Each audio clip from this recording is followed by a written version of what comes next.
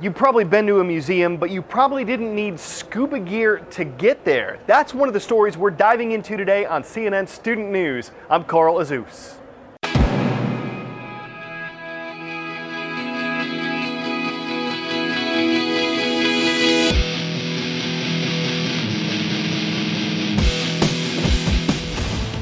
First up, we're looking at President Obama's first news conference since he was reelected to his second term. The president took questions from the media for about an hour at the White House yesterday afternoon. One topic that came up, the so-called fiscal cliff. It's a set of spending cuts and tax increases that could go into effect soon. The president and congressional leaders are considering ways to avoid that cliff. President Obama was set to meet with business leaders after yesterday's news conference to talk about the issue. He said he wants input from everyone. I am open to new ideas. If the Republican counterparts or some Democrats have a great idea for us to raise revenue, maintain progressivity, make sure the middle class isn't getting hit, reduces our deficit, encourages growth, I'm not going to just slam the door in their face. I want to hear I want to hear ideas from everybody. We're going to leave Washington now and head over to the Middle East, specifically Gaza, one of the territories at the center of the conflict between Israelis and Palestinians. The violence between those two groups has been increasing recently. Yesterday, Israel launched airstrikes against what it said were terrorist targets. Palestinian officials said there were at least 35 strikes in an 8-hour span of time. At least 9 people were killed in the airstrikes, and that includes the leader of the military wing of Hamas. That group controls the Palestinian government, and the U.S. classifies it as a terrorist organization. Israel said its airstrikes were a response to increased rocket attacks from Gaza. One of those rockets hit a shopping center in southern Israel yesterday. Both sides, Israel and Hamas, say they're defending themselves against attacks from the other side. Finally, we're going to head all the way over to Australia. Some people made their way to the northeastern part of the country this week, and they went there to see this, a total solar eclipse that was visible over Australia's northern territories. According to NASA, this kind of thing happens on average about every 18 months. But that's in different spots around the world. This part of Australia might not see another full solar eclipse for 375 years. So what exactly is going on in a solar eclipse? It has to do with orbits and shadows. A solar eclipse happens when the moon, while it's orbiting the Earth, passes directly in front of the sun. That casts a shadow on the Earth's surface. In the outer part of that shadow, the penumbra, part of the sun is blocked. In the inner part, the umbra, that's where the eclipse is total. Today's shout out goes out to Miss Chapman's English class at Daniel J. Savage Middle School in Modesto, California. Newton's first law, which says an object in motion will stay in motion unless acted on by an outside force, describes what concept?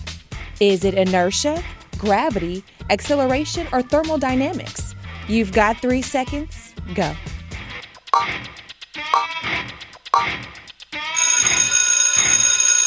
Newton's first law of motion is sometimes known as the law of inertia. That's your answer, and that's your shout out.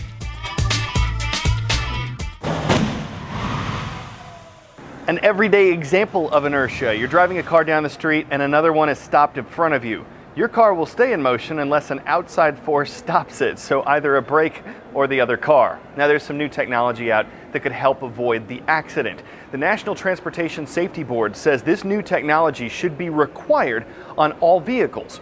It could help prevent some accidents. It could also drive up the cost of a car. Sandra Endo now takes a look at how this technology works. This is what federal safety officials want to avoid. Oh my gosh! Ah! And new technology could help. I got behind the wheel at the Insurance Institute for Highway Safety to see how collision avoidance systems work. This car automatically brakes when it comes too close to the car in front. Wow, that is freaky. And it completely braked on its own. Right, it prevented the crash. The sensors and cameras installed in the vehicle can detect more than just cars. At a faster speed, watch what happens. And the pedestrian walks out in front of us. Oh my gosh! I hit him! You hit him. Oh no! But not too hard. He probably just fell over. And at a higher speed, we wouldn't avoid the crash.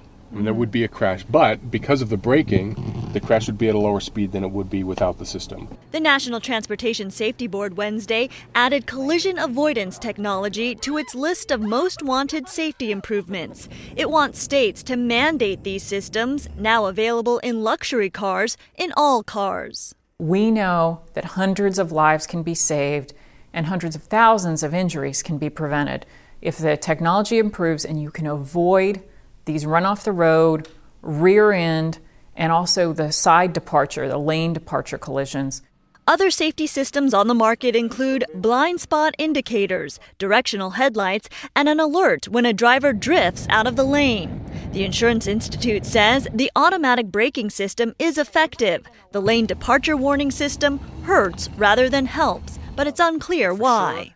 They don't seem in this early data to be preventing crashes, which is a disappointment. Transportation safety officials say once the kinks are worked out, the technology could further reduce the number of fatalities, which has been decreasing from year to year, despite the increasing number of drivers on the road. Wow, that was scary. Is this legit?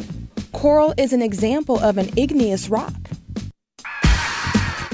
Nope. In fact, it's not a rock at all. Coral is alive and it's a type of animal. Coral is a living species. It's also an endangered species. And a museum near Cancun, Mexico is trying to help out in a couple ways. The artwork is designed to help develop new coral, and the artist who created it is hoping his design will pull some of the attention away from existing coral to kind of give those reefs a rest. Nick Parker has more on a green project beneath the deep blue sea. Welcome to an underwater world of mysterious figures frozen in time. This unique museum off the coast of Cancun has nearly 500 sculptures sunken in up to 10 meters of water. A growing tourist attraction, it's also a vital front line in conservation as it diverts divers from Mexico's fragile coral reefs. It's a labour of love for British artist Jason De Caires Taylor, who began the project in 2009. I was a diver, and I've been diving around the world in various places. So I had this vision that I always wanted to create this underwater sort of seascape. And I was also looking into the conservational element of it, that it could be used to create an artificial reef. Started off like a pilot project in Grenada. Again, we started off quite small, we just did a few pieces, and slowly it grew. The project caught the eye of Cancun's marine park officials, who were trying to restore the region's reefs damaged by 2005's Hurricane Wilma. And we thought that by implementing this project would become an icon for Cancun. Taylor has staggered the deployment of the statues over a few years so that some look cleaner than others. The visual evidence of nature gradually taking over he has titled Silent Evolution.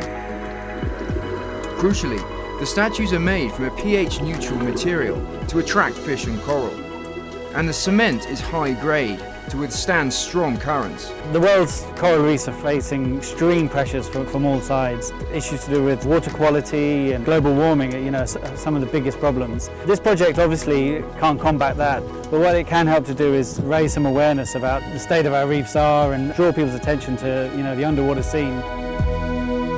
All right, we're going to wrap things up today with a little museum matchup. Guess which one's real and which one's a work of art. Okay, it's easy to tell them apart. They do look eerily alike. Even this guy's girlfriend was a little freaked out by the resemblance when she ran across this painting during a visit to a museum. I'm giggling like crazy, and it's dead silent in this museum. And I go, do you see this guy? I'll be honest, at first I didn't think it looked like me. I feel good for $450, I gotta admit.